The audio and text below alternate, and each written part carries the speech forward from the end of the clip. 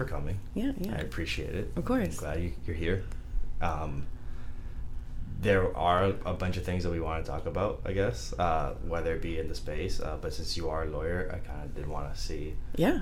Yeah, I'm here to talk about law, right? Of course. Yeah. I was just curious, what got you interested in cryptocurrencies and like Web3, and why tie it into law, to your practice? Well, for me, it's curiosity driven. And so I started I graduated law school like 9 years ago, not to like age myself too hard, but I've been practicing for 9 years. I did tax law when I first got out. And then I moved to South Florida and did environmental law. So I was doing like Everglades restoration. Wow. But the tone had changed because a new, governor got in charge, and we went from being kind of a pro-ag state to having a very hostile vibe towards ag in this state, because the governor ran not on an anti-ag policy, but he definitely didn't accept money from ag when he was running. Oh. So his policies kind of changed. What's ag? Agriculture. Oh, okay. So his policies kind of changed, which made it really difficult for me to enjoy what I was doing, because I was working with farmers, and as a farmer, that was fulfilling this need of mine to honor where I came from and, credit all the work I had done to become a lawyer. And environmental law, working in the Everglades with the farmers, felt like, a really a happy marriage, right? But then our position kind of changed. Things became difficult. So I became pretty disenfranchised about what I was doing. And we just had a lot of free time on our hands too with the pandemic. And being in South Florida, there's all these crypto meetups. So I just kind of started aping into a bunch of random meetups here in South Florida, where you'd see a founder of a company like Rarible speaking at like the Lab or WeWork or Minds Cowork, these like great small spots. And you could just go talk to them. Like, they were just available. Yeah, and they were happy to talk about what they were doing. And then everybody else in the room was just entirely enthusiastic about what they were doing too, which made it really fun. And it gave me like a breath of fresh air, because I just felt like professionally I was kind of being really dissatisfied with what I was doing.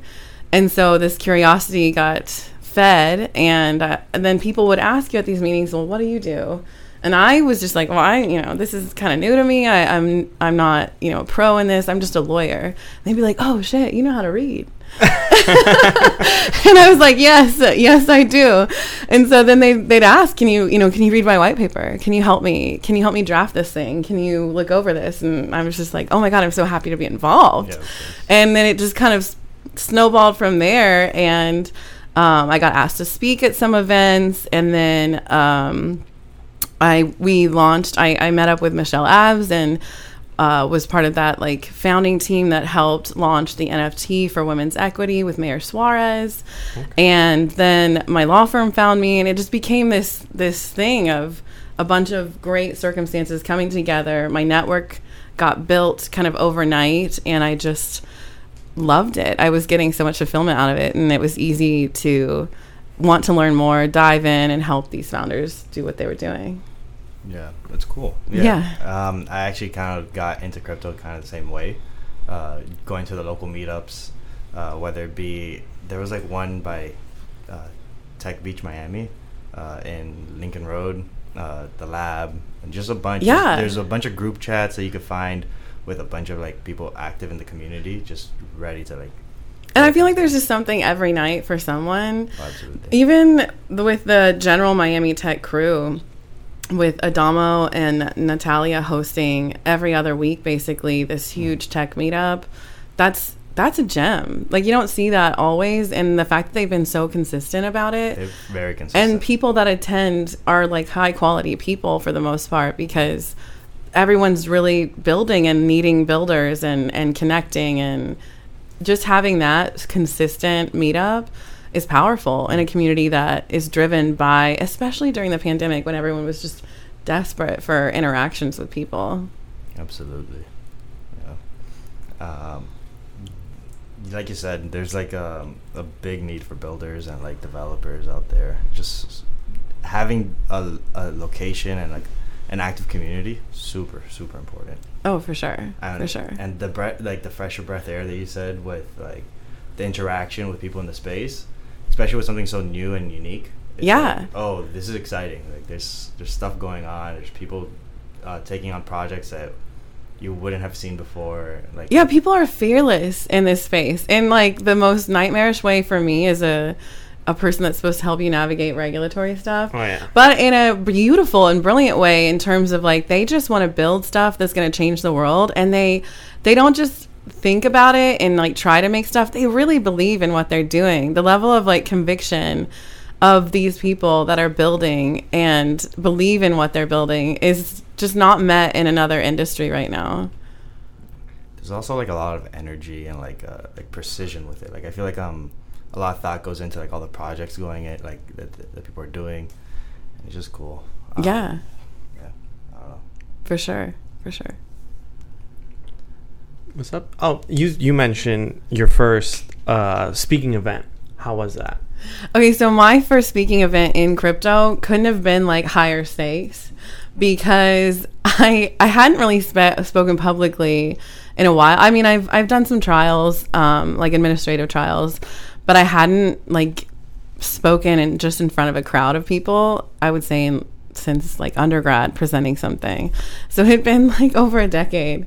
And the first true public speaking event I did was at NFT Miami, when it was last year. So it was like 7,000 people tuning in or there.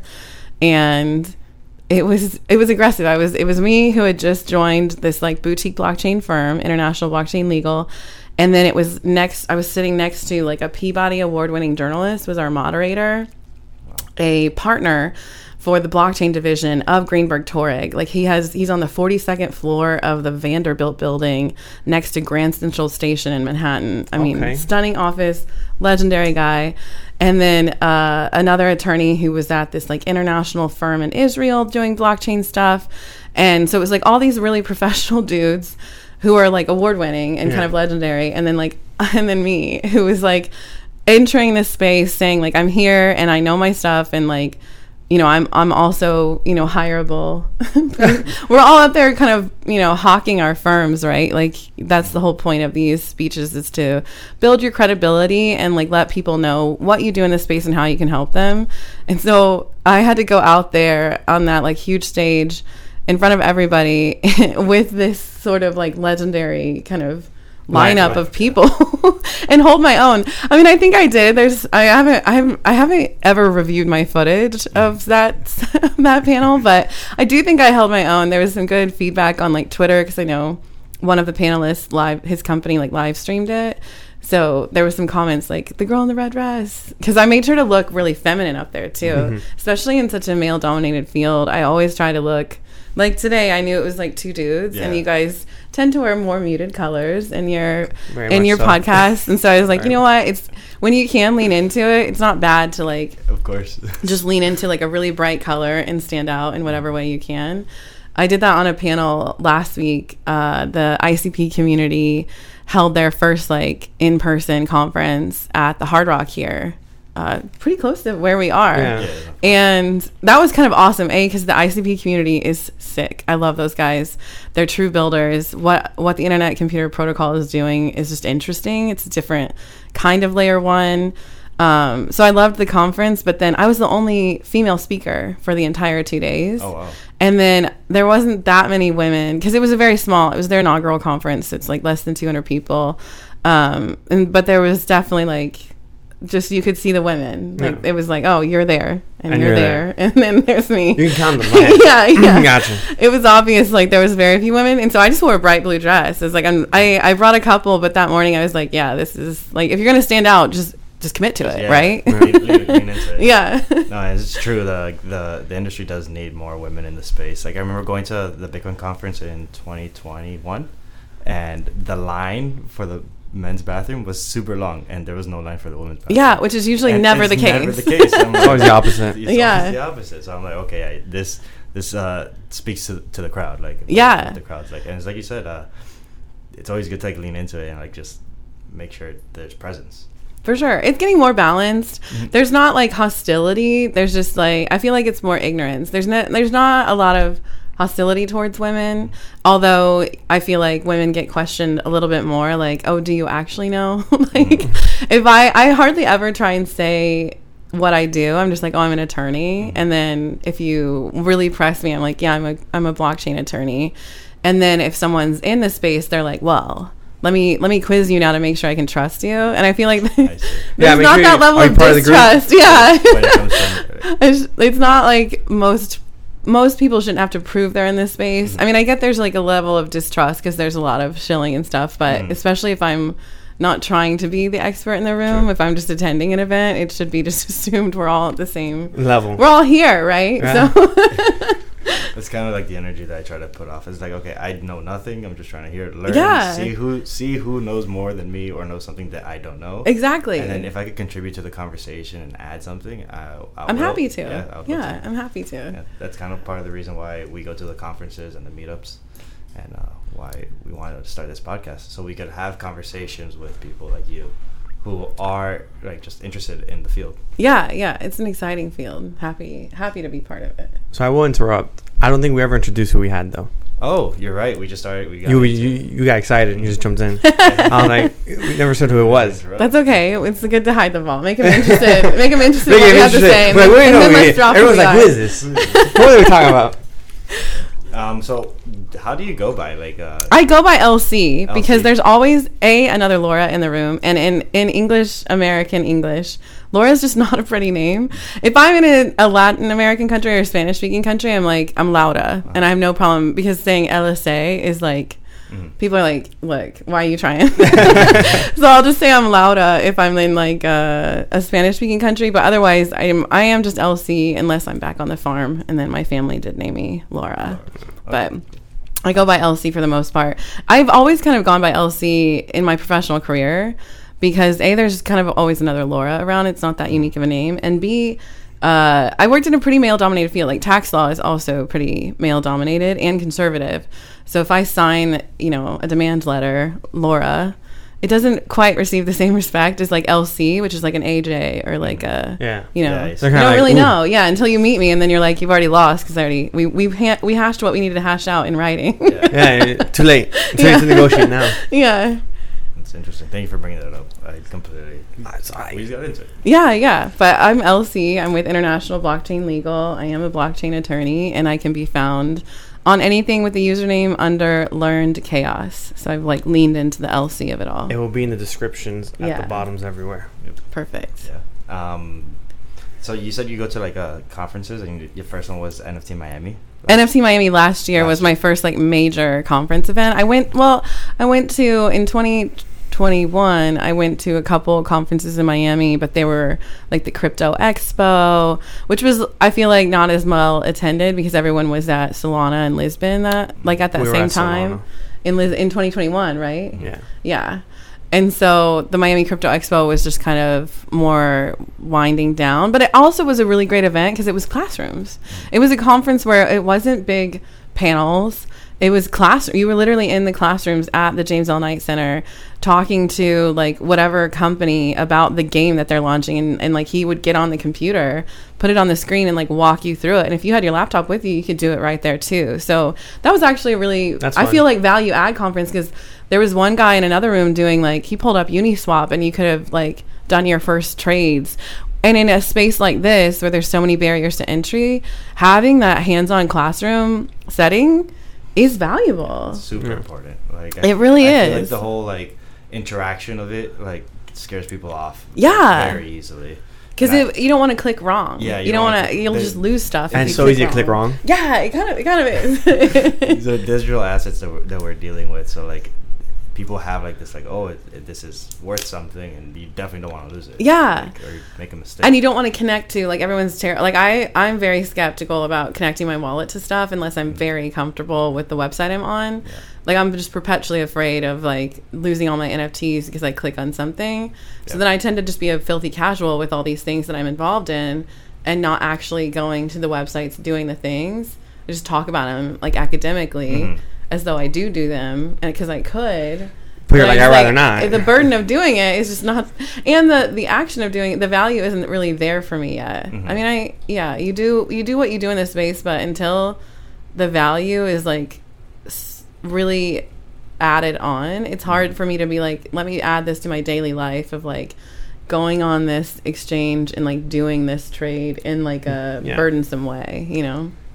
Yeah. I think that's where a lot of it comes from. The implications aren't there yet to daily use. Not for everything, at least. Well, I was for NFT NYC, I was in New York with a bunch of friends, and it's weird because I was in a table with everyone that's involved heavily in crypto. Like, these are some well-known people. At least, like, you know, they're developers in the space, or they were part of like Empire DAO, or they, you know, did stuff significantly in this space. And one person posed the question to the group, like, what decentralized apps do you actually have on your phone and use besides MetaMask or besides a wallet, you know? And none of us could really answer because none of us really use the stuff daily. It's just, other than a wallet, what am I really using daily in this space? Now, one of the attendees did have the Lens protocol and Orb and like the social media aspect of it. Like, arguably I have Farcaster, but I use Twitter still, like, far more than Farcaster. Farcaster's a Web3. It's like a decentralized Twitter. But it's still invite only, so it's like, oh, okay. You know, it's like why, you know, I'm not using it that much, although apparently maybe Vitalik tweets more or casts more on Farcaster than he does on Twitter because it's more decentralized. I don't know, allegedly. So it's like, is there a use case for that over? I mean, I will gladly use that also, but is that going to be my go-to thing just yet? Or any of these other apps? What are we, and besides a social app, you know, all these things that are being built on blockchain, but we're not, even us, if we're not using them. We're not helping the problem. We're just here like, we're just here hanging out, like, waiting for one of them to catch, I guess. If you're a gamer, I feel like gamers use a lot more. Like games make more sense. It should be like the first one. Like, gaming is a really solid entry point, I feel like, Absolutely, with the whole NFT aspect. But even then, you're like, do I really want to leave this connected? What do you mean? Wallet. Well, you or the game is like, you have a wallet associated to that one game. That could also be true. the way and to do then it. just send it out to another wallet if you want to hold it in like cold storage. For sure. Yeah. I mean, it's like you said, if we're not using it, the people in the space aren't. Like, where's the development going to be? Yeah. So until there's like a but honestly, I'm the worst person to ask because I don't use. Like, I have like 10 apps I use. That's a generous number too. I use email, I use texting, and then I have like Instagram and Twitter. And that's like, those are really all I'm clicking on my phone for. I don't want to be on my phone. That's most people. You know, most people just have a rotation. Yeah. Or like check one and go to the other, boom, boom, boom. Keep it moving. And it's like, I don't need any, and I need a compelling reason to use that. I mean, decentralized like messaging, so like getting rid of like email, like Gmail particularly. Yeah, Gmail. I mean, Gmail runs like the world. Privacy, Yeah. Well, I use, because I have a lot of clients that are very sensitive about encryption and data, especially as the lawyer for them. So I have Proton Mail. Okay. And that makes them feel a little bit more comfortable. But I even had one client who was like, I want to send this to you in an encrypted way. And I was like, I don't know what else I can do other than like attach it to Proton. Yeah. But it wasn't good enough. He had to send me this like whole link, and I had to go through this other process because he was just some people in this space take their privacy and security, which I don't fault, but you've got to he had to give me a tutorial. I was like, look, I thought I was good with Proton Mail. But not like this. Yeah, like this is like, I'm using a VPN and Proton Mail. What more do you want from me? That's funny. Yeah. People in this space can be so fun. Even at the Bitcoin conference, we were walking around and you had to have the bracelet or the lanyard, and this guy got stopped because he didn't have a bracelet on, and he was like, no, I have the QR code. And the people that were working it were like, that's you know, take that to the front, that's where you use it to get the bracelet. And he was like, this is bullshit, like, I'm not a child, I don't need to walk around with this like bracelet.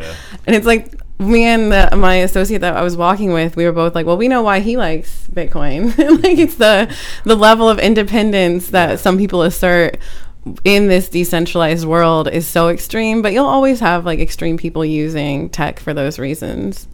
I know sometimes I go to conferences, they give you a name tag, like Yeah, and people are like, that's too, I want to use like my moniker, or, I mean, there was one guy at the Bitcoin conference who had the mask and the hat and the glasses. Oh, really? Yeah, and he was a speaker. Okay. He was like, I will not be identified other than my moniker. And why speak? Well, because he was pretty legendary in the space, to my understanding. But then I wonder, like, at what point does he think that tech isn't going to be just as identifiable on your voice? Like, he didn't use a voice modulator. He's just protecting his facial recognition stuff. Yeah. So for that person, if you're taking care to do one thing, you're right. You're speaking. Like, at what point will tech be good enough to identify you as well as a fingerprint based on your stride, body composition, that's exactly what I was gonna say. Voice. He wasn't using a voice modulator. Not just that, but like at that point, don't be a speaker. Yeah, if you want a true anonymity, exactly. Or but that's also exactly. Yeah, there was one conference I was at where the speaker attended. I think it was permissionless last year, which is a very impressive conference to be asked to speak at. And this speaker attended via his NFT and video link. So all you saw was his video link, and then his voice came through. But his voice did sound like a normal voice. It wasn't a modulated voice. So I always just wonder if I cared about anonymity that much, I wouldn't want my voice to be out there either, just as much as anything else. I just think, at least when it comes to security, there's like layers to it. So the more things you add on to make it harder to track you, then there's just less incentive for someone to track you or like to check out what's going on. So not showing up, having some type of facial coverage will help it make it harder for them to get tracked. But yeah, the voice thing, once you record someone's voice and try to see... Yeah, and compare it. You need to compare it to a bunch. How many files you got to compare it to? Yeah, I guess there's not a database for voices as much. Although that's arguable because we're in a very tech... Especially in crypto, if you've been on a Twitter space, you know... There's audio somewhere. Yeah. And people seem to be like... I mean, if our phones are recording everything, I feel like there's just as much, if not more, voice. I mean, yeah, Siri's always listening, right? Then my face file, because this is always recording, and so to the extent I'm speaking, this is always kind of capturing that. Yep, exactly. So someone's got it. Well, there's an interesting case when Amazon came out with the home system. What's that called? Yeah, Alexa listened to a murder. What? Alexa heard a murder. It was like the upper Pacific Northwest area. Alexa heard a murder, and the trial happened, and they were trying to get that evidence admitted, but Amazon was fighting it because they didn't want it. Like, my understanding, I didn't dive into this case, but Amazon was fighting it because they didn't want to reveal how much Alexa's really listening, and also they didn't want to be compelled to be. Now, if you can compel Amazon in that case, I can compel Amazon in any case, like a child custody arrangement. Like, what's my ex doing at home, under these circumstances? So Amazon had a fight to keep that out, but as a prosecutor, I want that in because, like, it heard the murder, right? Like, that's true evidence for this. Yeah, absolutely. I can't remember how it resolved. I just remember the controversy of it. It's like the Apple one too. Yeah. If all this stuff is listening, then all this stuff could be admissible in some way to either help or hurt whatever I'm working towards in a dispute situation. Yeah. That's like part of the trial is that when you're trying to see what evidence you can use. It can be in discovery, but if it comes to the point where a judge has to decide, that's usually during the actual trial whether evidence is admissible or not, and that comes down to like your ability to verify it, to say like this was recorded by this person at this time, and if you just have this vague, big brother watching, how do you admit that unless you have someone from Amazon coming in and be like, yep, our server has this stored as of this date under this number, this tech number, whatever phone or item it was. Yeah. So it can be kind of difficult to like admit that in terms of verifying where it was created, unless you have the Amazon actively agreeing to participate. Yeah. If Amazon's not participating. Yeah, it's really difficult. They don't want the legal headache. Yeah, they don't. Because then think about, if they do that, then they could get pulled into just like any dispute that they allegedly overheard. I don't know. That's seems like a whole thing that I'm sure someone. This is where tech evolves, and like that's so cool that I can ask Alexa to play a song for me. But the impact is now Alexa's listening all the time. Yeah. And people are like, okay, that either makes you feel uncomfortable or that makes you feel cool, you're fine with it. But either way, that has greater implications than you even know until these things arise. And we're still figuring out the other implications that are coming. And this is no different with blockchain. Yeah, that's it's exactly like what I was going to tie it into. When we get into like a transparent ledger of veracity of ownership, now that's cool when I want to prove that I own this car, or this house, or this picture. But what's another implication of that? We are at like the tip of the iceberg for where this tech can go and all the sticky wickets it can bring us. Yeah, absolutely. You know? Yeah, I was actually glad you brought that up, because with the blockchain being on a ledger, like open source, and anyone can see the transactions, and the history is just constant. Like, yeah, this is why banks are like hesitant to get into this space, because like think about a huge bank like Chase, JP Morgan, who's transacting tens of billions of dollars every single day. The U.S. has a statute on its books that say like, you can't send money to North Korea. Is Chase so arrogant to think that like, and none of that 10 billion is landing in the hands of someone that the U.S. government would call treasonous? No, but they have ways to like lose it in their documents to like allow their certifications to remain and be in good standing with the U.S. government. Enter a transparent ledger that anyone can see at any time. Like that is really exposing. And as a bank, I would fight that tooth and nail to be forced to use this, Makes your business model a little bit more like fiat. That's why people always wonder like fiat versus crypto. Fiat's not going anywhere. Too many people are invested to say fiat matters, and fiat matters because of that. Like I need to always have some physical manifestation or government backed, because as long as a jurisdiction exists, as long as geopolitical differences exist and geopolitical lines exist, fiat will always matter, because that country matters, and that country is saying my money is different than your money, and there's a valuation to it. So unless every country agrees to just back down and say we all work on one currency, that's not a feasible future, right? So as long as countries exist, fiat will exist in some form, and that's fine, because crypto is also not going anywhere. So wouldn't that move towards like how countries are moving towards like CBDCs? That's fine, because it's still a government backed. Like a CBDC is no different than like my credit card transaction saying this is the US dollar, for purchasing this. If people were mad about, CBDCs because now the government has some electronic form of money, that's really dumb, because they've had an electronic form of money. Yeah, it's always been electric. Like their printing machine has been a digital printing machine for a while now. You should have fought this back when we went to the credit card.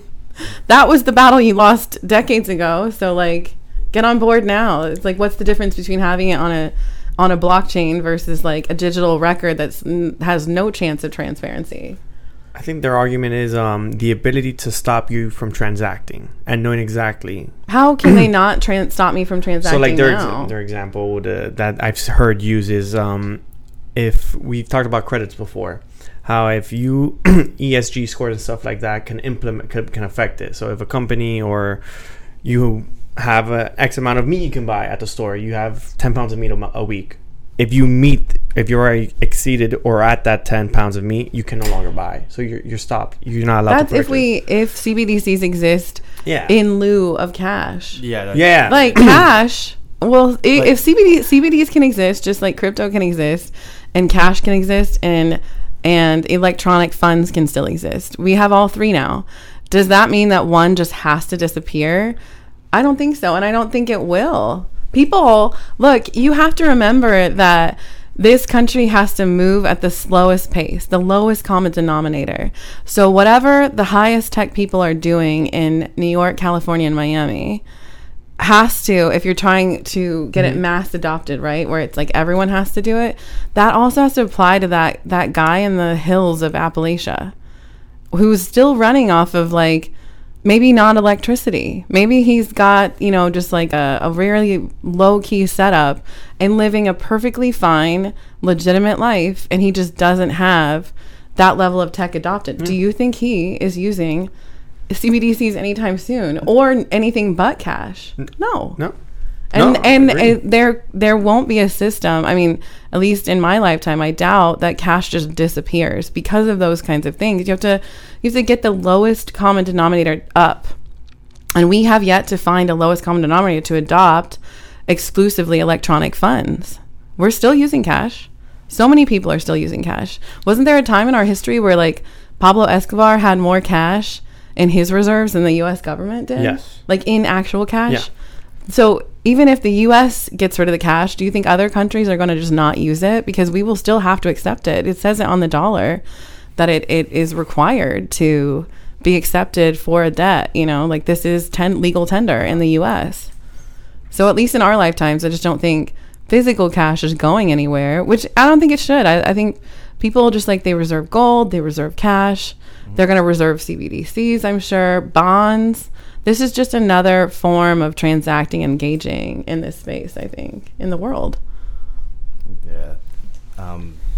Cash, the issue with cash is that or with fiat currencies, is that in any given moment, the government that's backing that currency could either inflate it or disinflate it or just decide to not accept it at all.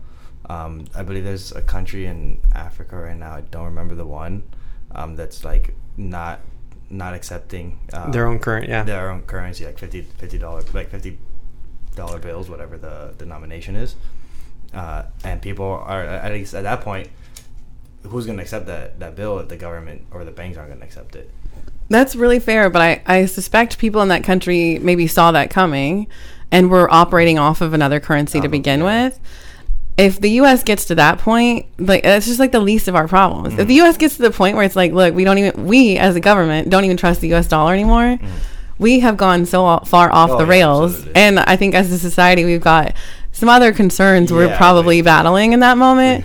And we're probably grateful for like other things like Bitcoin, Ethereum, Solana, Cardano, or any other stable coin or any other country's coin. Like the pound is usually pretty strong. Great. Long live England for that reason, right? Like people hold reserves of our currency, other currency, in cash and in electronic funds. So, you know, it's just about people talk about diversifying their portfolio in the stock market. Diversify your currency portfolio, because if you're not sure who's going to win, and there's a lot of talk about the U.S. losing this, you know, tech race or the strength of the U.S. dollar. If you are that concerned, diversify then. This is 2023. It has never been easier ever to get your hands on any other currency or to just not be here. It's just never been easier. It's true. True on both of those, yeah. Yeah. It's like, it's people are extra scared about the world, but it's like, it's never been easier to interact with the world. So people should just, if you don't like it, go. Leave. Yeah, just like check something else out. Spread the joy among multiple currencies if you're that concerned, because it's just never been easier. This isn't the 70s where you've got to go to your bank and ask for permission and handwrite something out. This is 2023 where we can just click a button, connect some accounts, and make some shit happen. Yep, absolutely. It's all about diversification. Yeah. If you're really that concerned, just diversify and then wait it out and see what happens. But I mean, if you're that aware to be that concerned, you should probably just calm down and just build something. Like invest your time in something and trust that hard work will work out. And if not, then maybe you're just diversified and it works out anyway. Fair enough. By the way, this is not any sort of financial advice. It's never financial advice with or me. Legal now. It's never legal advice. It's just full disclaimer, a good conversation. Yeah, just in case. Yeah. Don't get ideas, guys. I think at some point we're probably talking about like DAOs and all the headaches that they're probably going to be going through. So I would say, you know, NFTs were a headache of their own kind because of all the IP and the fact that it was kind of a new excitement in the NFT space, and they just skyrocketed. So you saw a lot of things that people promised that maybe they didn't fulfill. So it's like, is there recourse there if I signed up for an NFT project that they didn't come through for me? That's similar to like when you crowdfunded something, like back when the what was ICO the booms? no when you crowdfund like on Kickstarter, when you kickstarted something and you did pay money, like did your money always get refunded if the project didn't go through? Like I remember I helped fund this book. I never received that book. Like it didn't happen. Did anyone sue over that? I doubt it. We paid like $10 to see that, to like help this guy make a book, you know? And so I think NFTs are kind of approached similarly. Unless you dropped a lot and were promised a lot, we're not going to see a lot of lawsuits just yet over, oh, this NFT promised me this. I mean, the Fly Fish Club is an example because that's a whole restaurant membership that they're doing.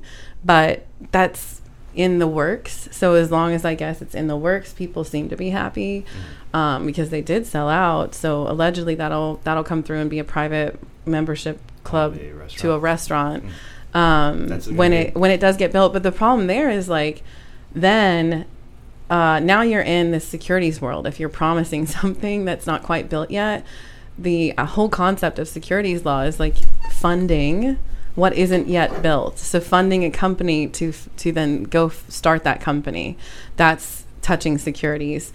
If you want to fundraise from your friends and family, that's still securities. You need to be an accredited investor. There's no friends and families exception, even though people think there is.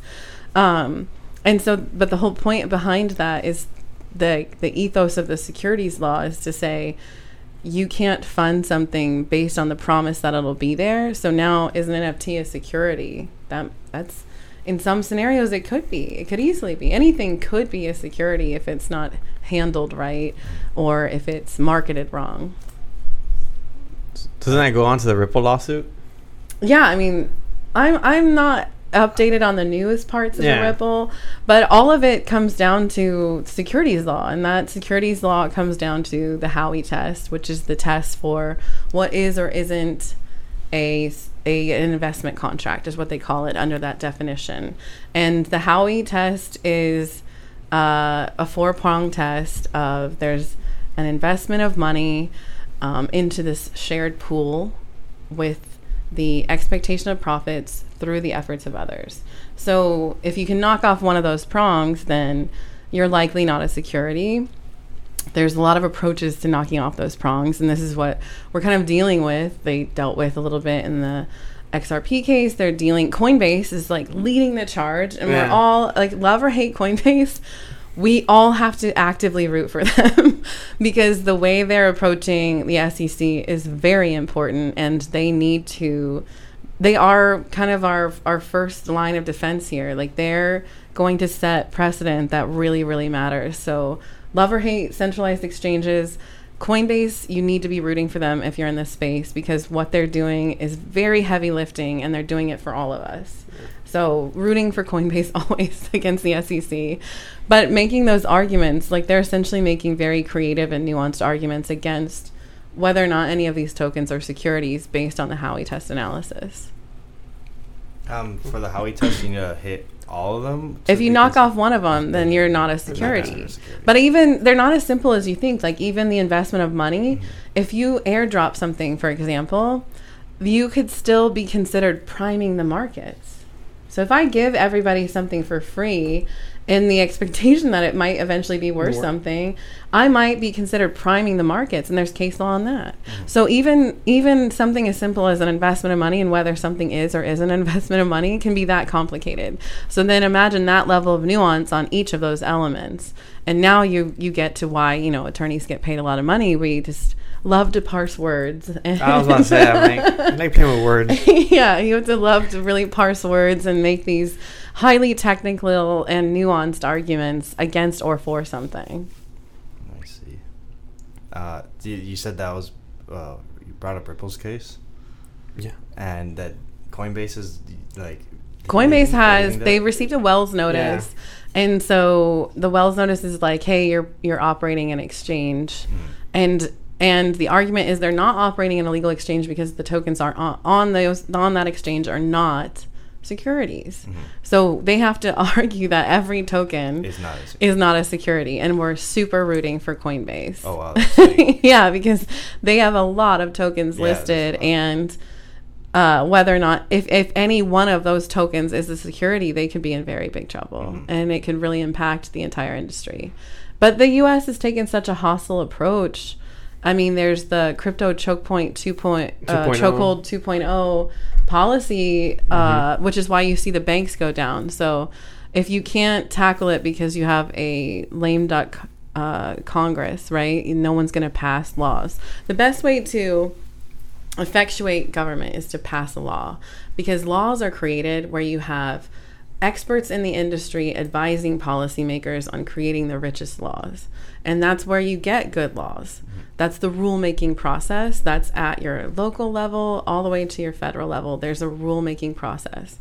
What happens is we get into a very politically hostile era, and nothing really gets passed, and you can't help or hurt something, any industry. So crypto is hard to have a path forward in Congress, because there's just nothing being done in Congress. So your next step is to adjudicate. So the SEC is taking it to court. That's your judiciary branch of creating law. But that's a really bad way to create law, because you have cases going to state courts, federal courts across the country, and judges aren't that savvy because they don't have a staff of, experts they can call on that policymakers do, that can whisper in their ears and explain how the tech works. So it makes, like, when judges make law, it's usually not the best, because judges aren't, they're good at navigating the law, but they're not good at navigating technical nuanced, which is what rulemaking really is. And that's where we're at now. We're leaning on these judges, and you get some really interesting case law where you have a court in California that ruled DAOs. If I want to be a member of a DAO, but I want to limit my exposure, because DAOs are considered by default general partnerships. Yeah. So that exposes everybody, really, and the DAO itself, the treasury is really exposed. So you had some creative people say, well, great, I'll form an LLC, and that LLC will be a member of a DAO. And so you would think, okay, that limits my exposure a little bit. Nope, the court pierced the corporate veil right to those individuals, and then made that LLC limited liability structure completely irrelevant, because they pierced that corporate veil to the individual and said, this is a sham corporation. This is really just you, and you're exposed here. And that's the California court. And then you had a New Hampshire court land on the wrong side of the Howey test, because they gave a lot of weight to the founders keeping too many tokens. So a lot of the arguments for whether or not something's a security is those tokens are to be used to operate your network, right? Like Ethereum needs gas to operate itself. So it's hard to argue that Ethereum is truly a security when it's clearly being operated to navigate this network. So you see a lot of companies kind of approach that same framework for their token.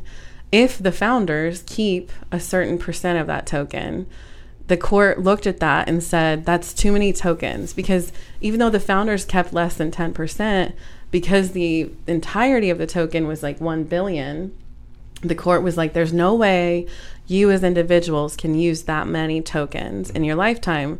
So it's arguably, you're keeping that many for arguably another purpose. And that other purpose is this expectation of profits.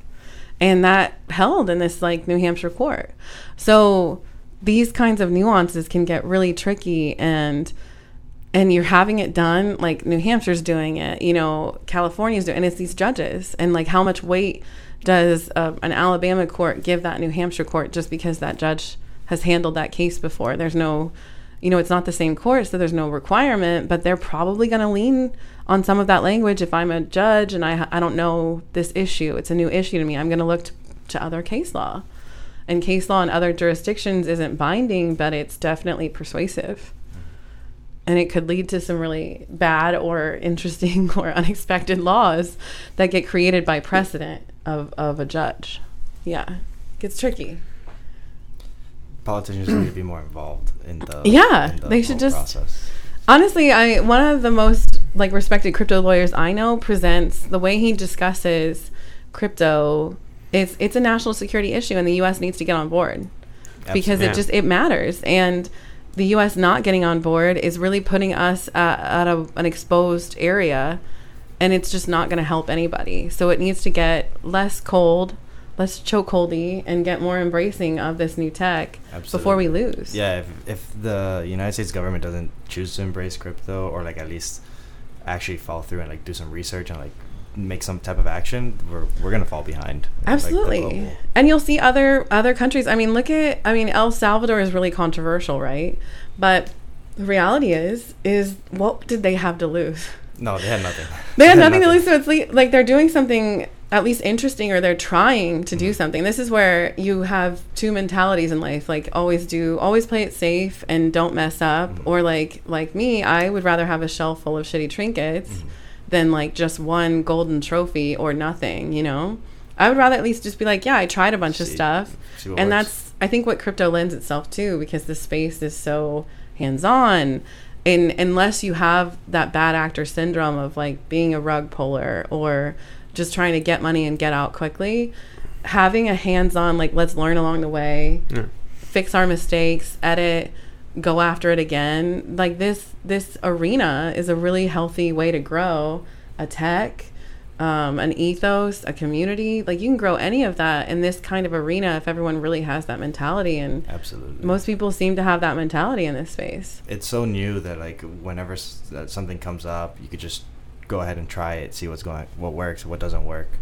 And if it doesn't work, just move on. There's a new project that's going on. Even projects that have had to pivot. I mean, if you talk to any company that's been a startup to where it is today, that's still alive, you've pivoted. Like, your product has pivoted. You did some research, you looked into that product market fit, and you pivoted at some point. That's Web3 as a whole is going to start pivoting into like, what's the real application here? But as an ethos, because it's so community driven, which is like where DAOs come from, it's like everyone's got their hand in the pot and everyone's trying to effectuate their little area. So the pivot looks a little slower, or it looks a little different, but we're all pivoting into like, let's get something going, get traction going, and build. Would you say like there's like an overarching theme within the entire crypto community because like there's a bunch of different DAOs working on different things, but everyone's like pivoting, trying something different. What is like the ultimate goal with this technology, or like the purpose? Like, I would say what I'm seeing is like it's community driven. So I think what we're seeing that we didn't see in traditional capitalism in the States is that it's about community drive. So if we as a community want to move, we can all move. It may take us a minute, but we'll be more effective than like the governments, because everything's a little bloated. This community strives to be, as a whole, just a little bit faster, a little bit sleeker, and a little bit more savvy than the idea of what we're seeing now. But it still has a lot of the same principles of like democracy and like republic, where you kind of cast your votes. Like staking is like, I'm casting my vote to that node to operate, or some protocols allow you to like cast your vote so that node votes for you. That's a republic. You know, delegation. That's you truly delegating that. So this is using what we already have, but applying this new tech and allowing community ownership of it. So where it's not like beyond you, you know, you can still veto something, you can still back out, you can still take your whatever you put in out, ideally. So it's this ownership partnered with this more savvy, efficient groupthink network to move things forward. Yeah. I think a lot of like self-sovereignty is in play. Yeah. People really love their independence. Trying to have control of their assets, or their or like have some type of role to play in the community. Like, I'm sure there's going to be a type of project that comes out soon, but decentralized HOAs, or like blockchain. I think the biggest thing for DAOs isn't going to be the next corporation. Like, you see a lot of DAOs and they're like, I want to form, and then they don't really have a plan, but they kind of just look like a company. And I'm like, well, you should just be a company. What's the value of being a DAO here? Things that could be a DAO that are kind of exciting are like HOAs, where It isn't an organization like a company. Yeah. You need to operate in this community way. There is a shared wallet. Voting really matters for how to move money out of that shared wallet. A DAO might be a great solution for that. Another one is collective bargaining. What didn't work about unions was their like lack of transparency, corruption, the money laundering. What solves that is a lot of DAOs. So it's very transparent. It's hard to, maneuver money without permission of the group, and there's less corruption ideally in a DAO that's like solved these things. So there's solutions out there for these problems that we lost along the way. The problem is like unions as a whole don't have a stronghold. Even in policy, like states are you can't even form a union in some states now. So it's a little unfortunate because like DAOs could solve for things that are not working about where we're at in America as a whole. Yeah, DAOs are gonna be fun to like see what comes of them. Well, I will plug. So Upstream did just launch their My First DAO. And so I'll plug them because I love what Upstream's doing. I think Alex Taub is excellent in the space. He's got a lot of integrity. And he kind of just launches things in really interesting ways because he doesn't ever launch something being like, this is going to be a millionaire. I'm doing this to make millions. He kind of launches stuff to be like, let's see what happens. Like, let this community take over and create value in itself. And if you ever can hear him speak on DAOs, he's got such a great mind for where he sees them going and the power of them. So he just launched with Monica and some team members the My First DAO. And it's like a hands-on DAO token where there's programming to let you learn and operate and see what it takes to run a DAO. And it's got a time frame to it. And it's minting now. I think it's like myfirstdao.xyz. And I'm excited to see and be a part of it because I just think what they're doing is interesting, and the people that are likely to be involved will make it even more interesting, and maybe something cool will come out of it. But I guarantee you, even though I'm deep in the space and I help DAOs, I'm going to learn something too. Yeah. So it'll be an exciting experiment.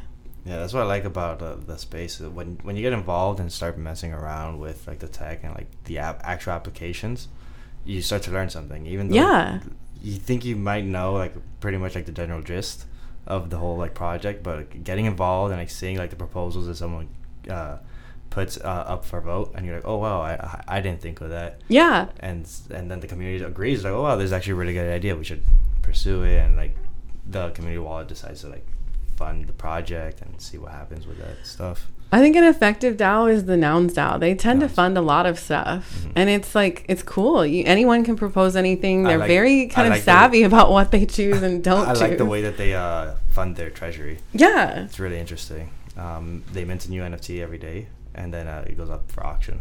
Yeah, and it's just a clever community of DAO members working towards solving for DAO things. It's really interesting. Nouns DAO is a great example of that, but unfortunately they're so expensive. No one can be like a filthy casual in Nouns. Really? It's like because the auction just goes so high. But there's like collectives that will like group together and buy a noun. Yeah. But then now you're like your own little mini DAO of a noun owner of the Nouns DAO. I'm like, that's fractionalized. Yeah. It gets really hairy there, but it's interesting.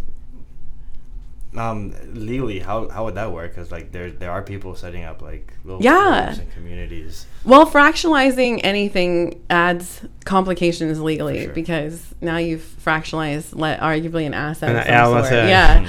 So that gets very tricky. But by default, if you're just a group of people that form a group to buy something, now you're a general partnership, and there's real exposure there because in a general partnership, like if I go through bankruptcy personally, that bankruptcy action could make liens on the things I own. If I can't pay all that off, part of that wallet that's shared among this group is available to that lien holder because this is a general partnership, and they can dip their hands into that wallet, not just for my portion, but for the whole wallet, because everyone is generally and severally liable for the whole, not just their portion. Yeah. So even doing the taxes for that is kind of a nightmare, especially if you have international members. That's why if you form, like, governments care about money. They do. Every jurisdiction cares about money. So the moment, They just want to, even if they don't get their piece, they want to know where that money is going. Government will always care about money. So if it's not theirs to own or theirs to interact with, it's theirs to monitor, because they just care. So no matter what jurisdiction you're in, they're going to care about it. And this is why corporations form or entities form, is so that you can kind of capture what's separate from you and let the government know, hey, this exists and it's separate from me, but it's just this thing. And that's really all you're saying when you form any sort of legal wrapper, is like, this is for this purpose, not me individually. All of this is for this purpose, and this purpose is separate and aside from me. And anything that happens in this space is just part of that and limited to that. And then you have your own self, which is just you. And you've got to keep a distinct line, because you can pierce a corporate veil if you act as one with that entity. It's harder to act as one with that entity if there's multiple members, but if you're in a single member LLC or C Corp, you've got to be very clear about those lines. I'm sure. It was fun. It gets tricky. Right? They're taking the fun out of crypto. Yeah, I know. I try to make the legal talks more fun, or at least just not scare people. I want people to be thoughtful and not terrified. Yeah. Everyone's out with the doubt, like, so what are we? What do we do? Yeah. What do we do? And I think you're seeing people solve for that. The Marshall Islands has a really unique approach to it, where it's probably the closest solve for what should in ethos be DAO. But the problem is like, when you get a DAO of a certain number of members, it's an economies of scale issue. Someone has to be mind and management, and that's what the government cares about. Like, who's on the hook for when this group of people messes up? That's mind and management. That's your board of directors in a C Corp. That's your members in an LLC.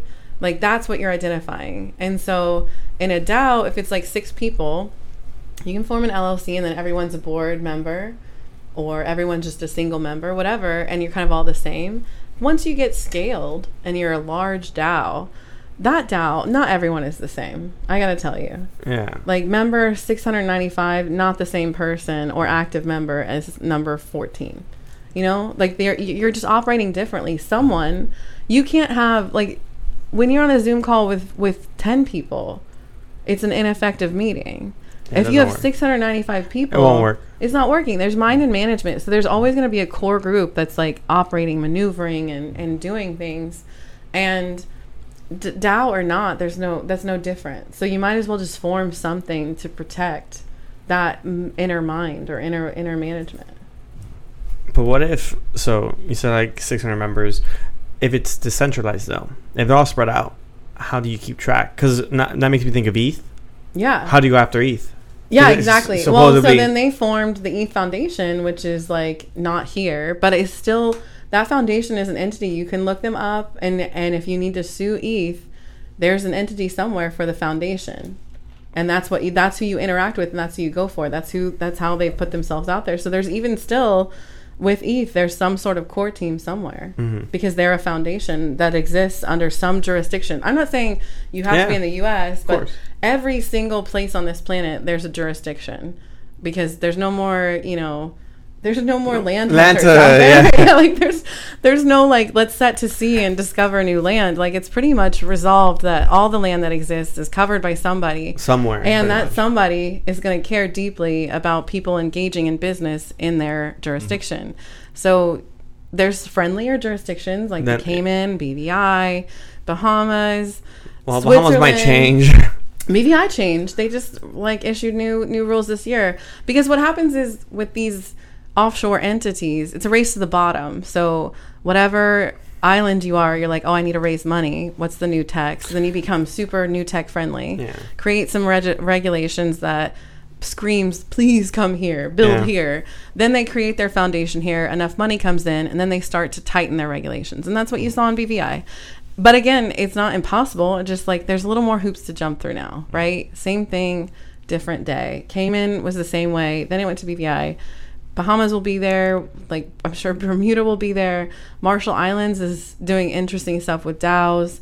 There's jurisdictions across the globe. Like some people form in Singapore. Some people form in Switzerland. If you can afford it, Switzerland's great right now. Like Zug, Switzerland is like a little mini Silicon Valley for crypto in Europe. And it's awesome because they've taking the time to be thoughtful. People like operating there. The community is building. I'd love to visit Zuck and see what else it has to offer, but it's also really expensive to exist in Switzerland and form in Switzerland and navigate Swiss law. So it comes at a price that's a little more pricier than, you know, your average like Cayman or U.S. operation. And they still want to come into the U.S. anyways. Yeah, we have the because we have the jurisdictional comfort. So it's like when you do, the whole point of offshoring is to kind of block some aspects of the U.S. So if you take something offshore, you launch that token offshore, you can't then just be like, all right, now I can have anyone. You do have to KYC, which is know your customer, especially when you're doing that initial raise. Once you get past a certain threshold and enter the U.S. markets, like the moment you get listed on Coinbase, now you've got comfort no matter where you're at. But those initial steps, there's some things navigating the SEC that you can't remediate for, which means like a lot of things in law you can make up for later. It's like, oh, we tried. Especially with taxes. It's like I filed as a C Corp. I screwed up. I didn't hit my deadline to like make the S Corp election. I fill out little form 5323 and say, my bad, IRS, like, let me do this. I reassess my business model. I totally want to be an S Corp now. And the IRS is like, kind of has to let you do that as long as you did it in good faith. Yeah. They can't really say no, so they'll let you do that remediation. There's things in the SEC where it's like, if you raised money for your not built yet company, it's hard to unring that bell. It's just harder to. Hello, everyone. Thank you for listening to this week's episode of Sometimes Crypto. I know this is kind of unexpected, but unfortunately, we did have a little bit of technical issues where I lost the last 15 minutes of this audio for this episode. And, well, more importantly, we lost the information where Elsie pretty much talks about where to find her, what she does, and the group of people that she works with, a group of lawyers that she works with. IBL, International Blockchain Legal. It's a first of its kind distributed law firm for technologists, innovators, and high-level industry participants. You can find Elsie on Instagram and Twitter at Learned Chaos. And you could also contact her at her work email, which is laura@iblpartners.com. Thank you guys again for tuning into this week's episode of Sometimes Crypto. This part was scripted, but the rest of it, the unscripted crypto podcast. Thank you.